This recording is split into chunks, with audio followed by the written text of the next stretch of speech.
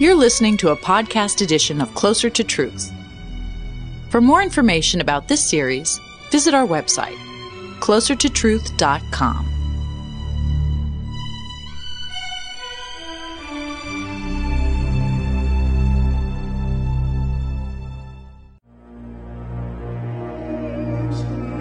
I would almost believe in God, but if I'm dissuaded, I am dissuaded by religion.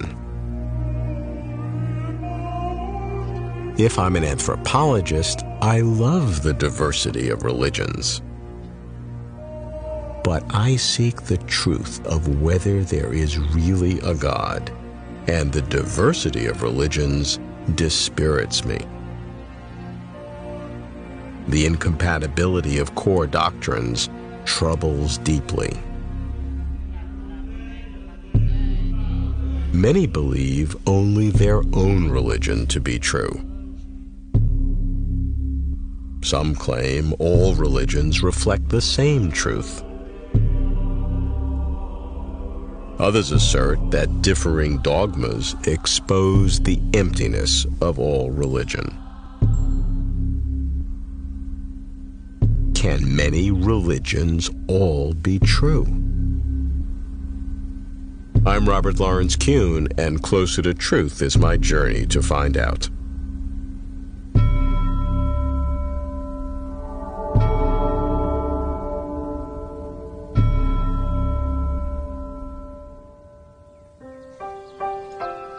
The question is an easy one for atheists. No religion is true. So I'm more interested in how each religion handles this ever-so-sensitive subject. I start with Christianity, and with Alvin Plantinga, who has reinvigorated Christian philosophy. Al's at Notre Dame, where we meet. Alvin, how do we begin to think about diversity of religions in the context of a conviction in our own? People have made two kinds of objections to belief in a specific religion. One of them is a, broadly speaking, moral objection, that there's something immoral in believing a certain proposition when you know that a lot of other people don't believe that. I don't see that there is anything morally wrong with believing it. That very claim itself is another one of those self-referentially incoherent claims that shoots itself in the foot. Because the person puts this forward, he says it's immoral in some way to believe when you know other people don't believe that way. But that very proposition is one that not very many people believe. So he himself is doing just exactly what he himself is condemning. The second suggestion is that if you know there are other people who don't believe the way you do on this topic, and you'd think also that you can't convince them, then there's something irrational in your continuing to believe the same way. But I really wonder about that. Consider other areas of life, say politics, or for that matter, philosophy. I mean, philosophers disagree with each other all the time. Do you believe that all religions are looking at the same entity and seeing different elements of it? I mean, you're really asking me two questions. First, do I think that beliefs that conflict with mine are wrong, mistaken? Well, of course I do. I mean, it can't be that they're both right if they're in conflict, you know. On the second one, could it be that all religions are sort of like groping after the same reality? I mean, if you take the most prevalent religions, Christianity, Islam, Judaism, Hinduism, in all of these religions there is something like God. So one way to think about it, I suppose, is that these different religions, they're all in contact with the same being, but they differ with respect to some of God's properties or some of the things God has done. But I guess I would add to that these approaches can't all be right. Where they're inconsistent, then some of them are wrong. And I guess as a Christian, I'd have to say beliefs that are in conflict with Christian belief are mistaken. Al rejects the notion that it is improper, morally or rationally, to believe in one specific religion. Al is a marvelous apologist for Christianity, and he doesn't apologize for being so. But why Christianity? Richard Swinburne, emeritus professor at Oxford, is renowned for his careful analysis of theological issues. So how does Richard deal with the claims of multiple religions? We have these common criteria for judging the worth of theories, whether they're theories of science, history, or anything else. The theory is probably true insofar as if it's true, you would expect the data. If it's false, you wouldn't expect the data, and it's a simple theory. And we can judge religions by these criteria. The first issue is there a God? Not all religions believe there's a God or think that is important for them, and therefore the issue is, do the arguments for the existence of God render it probable that there is a God? I think they do, and I think the simplest explanation of the existence of the universe, its conformity to order, the laws of nature being such as to lead to our evolution, the existence of consciousness and so on, are such as satisfy these criteria. So that will rule out the non-theistic religions such as Buddhism or various forms of Hinduism, and that will leave us with the theistic religions, Christianity, Judaism, Islam, certain forms of Hinduism, and so on. Now, how do they differ? Well, they differ in the properties they ascribe to God and in the actions that they ascribe to God. So we must look at the evidence as to whether God does have these properties and whether God has done these actions. But the main criterion for distinguishing between them is that all such religions proclaim that God has made a revelation to human beings. So how are we to compare competing revelations? The answer is, if take an analogy, if you receive a letter from somebody which tells you something, you need to find out who it's from. And if we can find out that the revelation comes from God, then that is reason to suppose it's true. How would you find out that it comes from God? Well, we authenticate letters by their handwriting and their signature. What sort of things are signatures of God? Well, there's one thing that God alone can do, and that is alter or intervene in, violate the laws of nature. If an event occurs which is contrary to the laws of nature, which involves setting aside the laws of nature, then that can only be done by the person who keeps the laws of nature operative. And if a revelation has a signature on it in the form of an event which God alone can bring about, then that is reason to suppose that the revelation is true. Now, I think Christianity is uniquely positioned in this respect because the signature in question is the resurrection of Jesus. If this occurred as traditionally asserted, then clearly it was a violation of the law of nature. Is it possible that God could give conflicting revelations to different groups? Well, not if he reveals certain propositions and he says to one, God is a trinity, and he says to another, God is not a trinity, then clearly one of these must be false. But if we're considering theistic religions, they've got an awful lot in common. But of course they do differ, and in particular in that example, the doctrine of the Trinity is denied in the Quran explicitly and affirmed in Christianity, so there is a conflict here. It's no surprise that Christianity sees itself as the only way to God. Christianity's claim is based on the resurrection of Jesus. Fair enough. But it's a claim that other religions obviously do not accept. So what do other religions claim? I start with my own heritage. What does Judaism profess about its own uniqueness? I'm really not sure.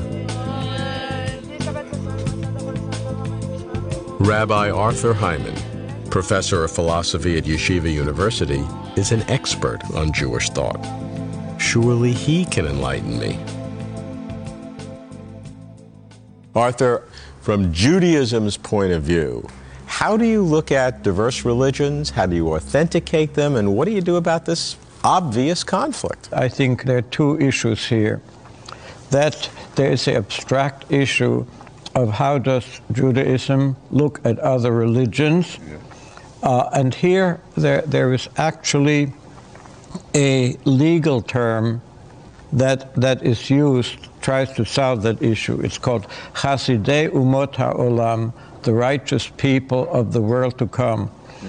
And these people are expected to observe what's called the 7 Noahide commandments: believe in God, believe in justice, not to murder, not to steal, and so on. And these are called Noahide because they are pre-Abrahamic in pre-Abrahamic, and they come out of that the rabbis extracted them from whatever is known about the pre-Abrahamic world. So that on the Jewish end, there is a kind of a recognition that there are many different kinds of religions and what is acceptable as a religion.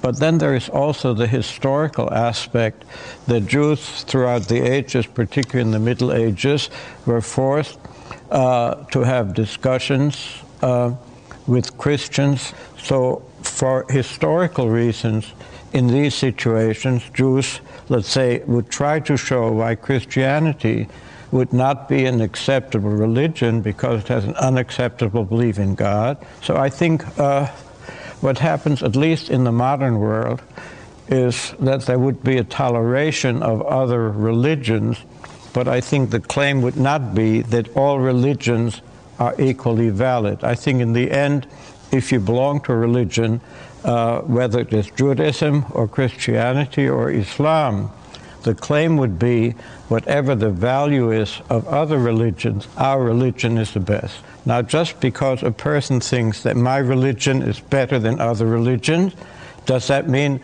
we have to persecute people of other religions? I think in general, Jewish thinkers would feel that as long as non-Jews observe these commandments, they have a part in the world to come, in the afterlife.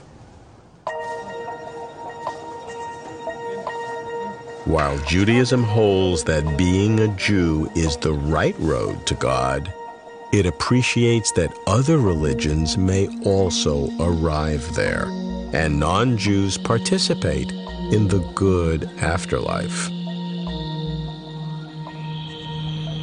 Now for the third religion that descended from Abraham, Islam.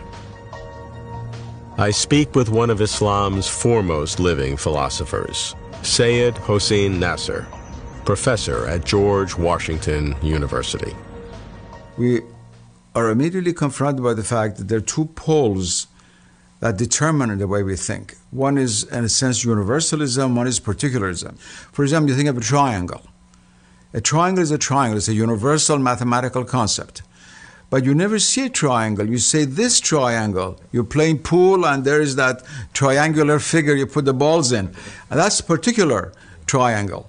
And so our experience oscillates both mentally and outwardly between what you call the universal and the particular in the philosophical sense. You see incredible universal characteristics which manifest themselves in all the religions. For example, do unto others as others would have to do unto you, or some formula similar to it, is different from specific moral action in different religions.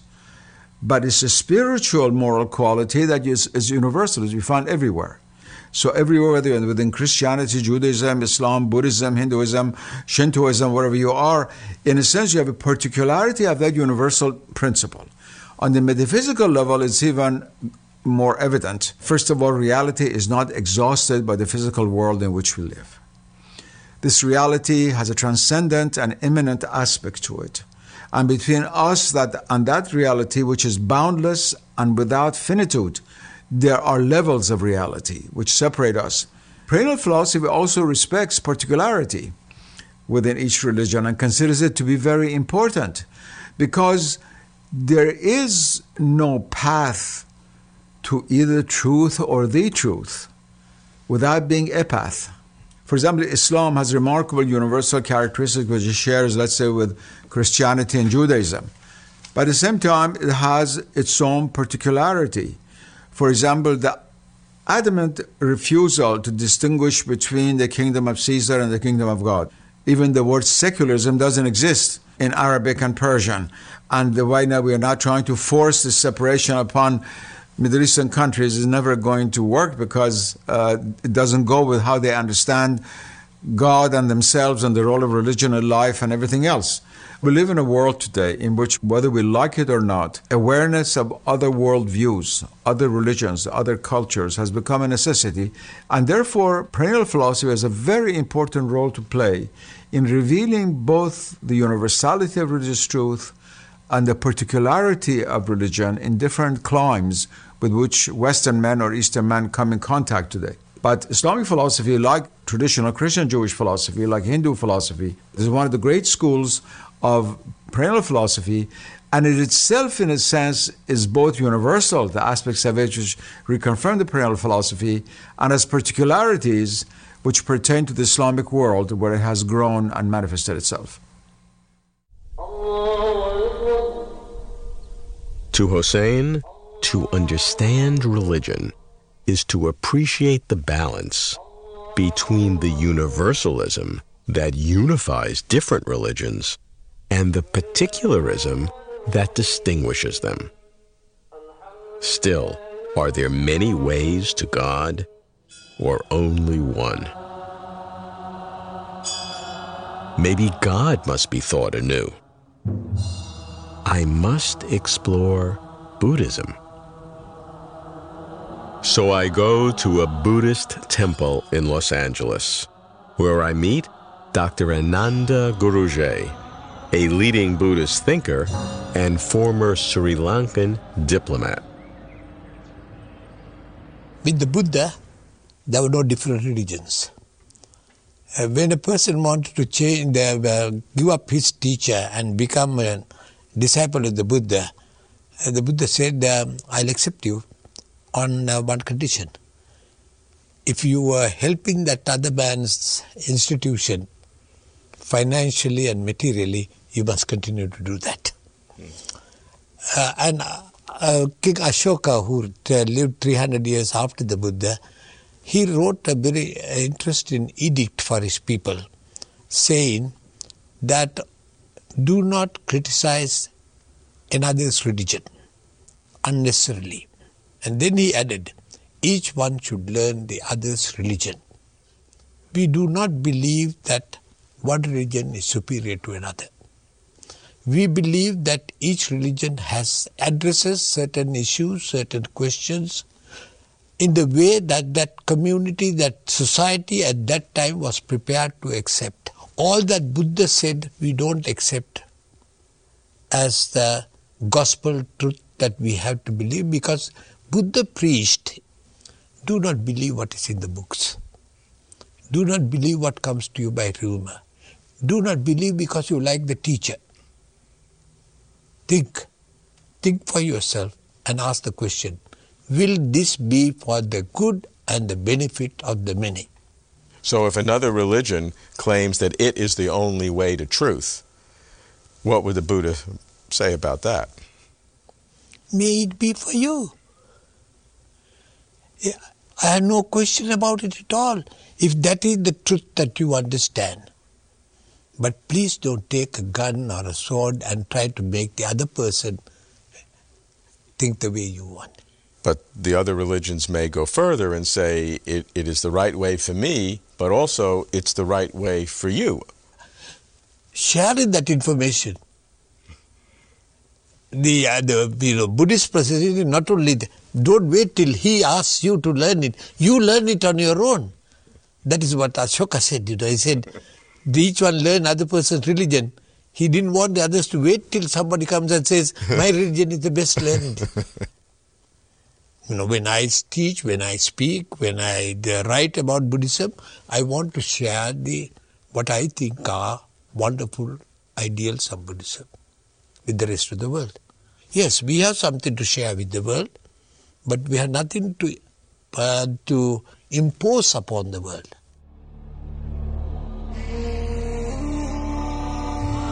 To Ananda, Buddhism has something to share, but nothing to impose.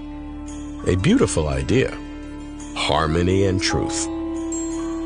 Both are best, but either can exist without the other. I hope for harmony, but my journey seeks truth. I cannot ignore Hinduism, the world's third largest religion, the world's oldest major religion. What is the Hindu approach to religious diversity?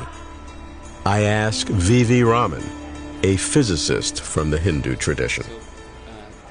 Practically all religions believe that there is something more than the physical material world. Most religions believe there is one kind of God or another, by whatever name. Most religions believe that there is some supernatural agency in the universe. And most of all religions search for some kind of a connection with the whole. Every religion is an expression of the longing that is in the human spirit, whether it came from biological evolution, cultural evolution, is a different thing. What the Hindu religion says is that we need to understand the basic fact that even though there may be but one God, that God is described in different ways by different people. If there are these diverse paths to truth, is any one or any series more privileged than the other, being a better way? It is very difficult to speak of the right path in the religious context, it seems to me, because religion is a quest for self-fulfillment. Inherent in the Hindu tradition, and for me that is the best part of it, are two things. One is that others may find fulfillment through other paths, and we need to respect that. And what brings spiritual fulfillment to an individual is not something that is prescribed elsewhere or by someone, but what one achieves by one's own quest. And therefore, if you want to find spiritual fulfillment, which is different from finding the nature of ultimate reality, then you would choose a path which probably is in your own tradition. So whether that is the ultimate reality, I cannot say, because ultimate reality is far more complex than finding spiritual fulfillment. I would love to find spiritual fulfillment, but I don't want to fool myself. You know, the fact that there are different people who undertake this quest and find satisfaction in different ways is a truth. Whether what they believe in is the ultimate truth or reality, we cannot say, be sure. Even the Hindu, the Vedas, there is an interesting line in the hymn of creation which ends by saying, who really knows? Not even the gods may know how it all came to be.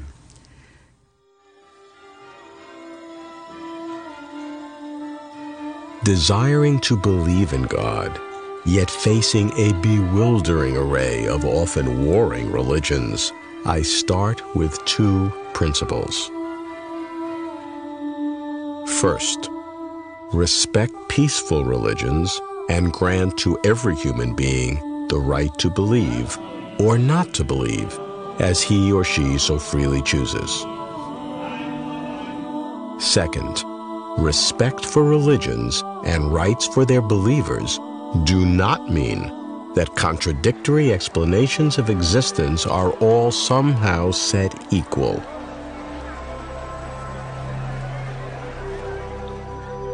As for me, I rely on critical thinking, giving no privilege to tradition or custom or accident of birth. I do not forbid faith from supplanting reason, but I am offended when religious motivation comes in disguise. If God does not exist, explanation is easy. Religious diversity is just cultural expression, the natural developments of anthropological actions. If God does exist, I'd wonder whether our problem is not religions too many, but perhaps one religion too few. Could something be missing? Getting closer to truth.